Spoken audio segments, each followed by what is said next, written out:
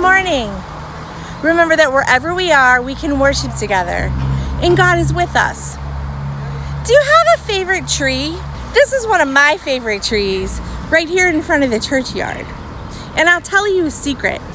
Sometimes when I come out and visit this tree, I talk to it.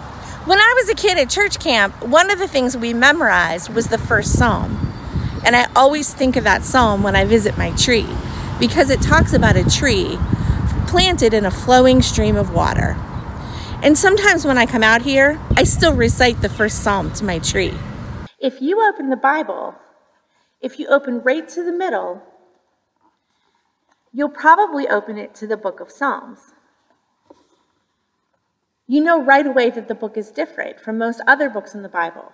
It looks like poetry, and it is. A psalm is a song to God.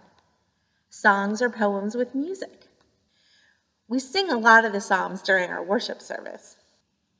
The very first psalm tells us right away what God wants us to do and what will make us truly happy. Happy are those who do not follow the advice of the wicked, or take the path that sinners tread, or sit in the seat of scoffers. But their delight is in the law of the Lord, and on his law they meditate day and night. They are like trees planted by streams of water, which yield their fruit in its season, and their leaves do not wither. In all that they do, they prosper. The wicked are not so, but are like chaff that the wind drives away.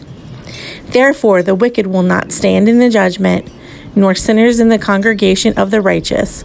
For the Lord watches over the way of the righteous, but the way of the wicked shall perish. Let's say a prayer together. God of love, we want to be truly happy and follow your ways. Teach us your ways and give us the courage to follow them. Amen. See you next time.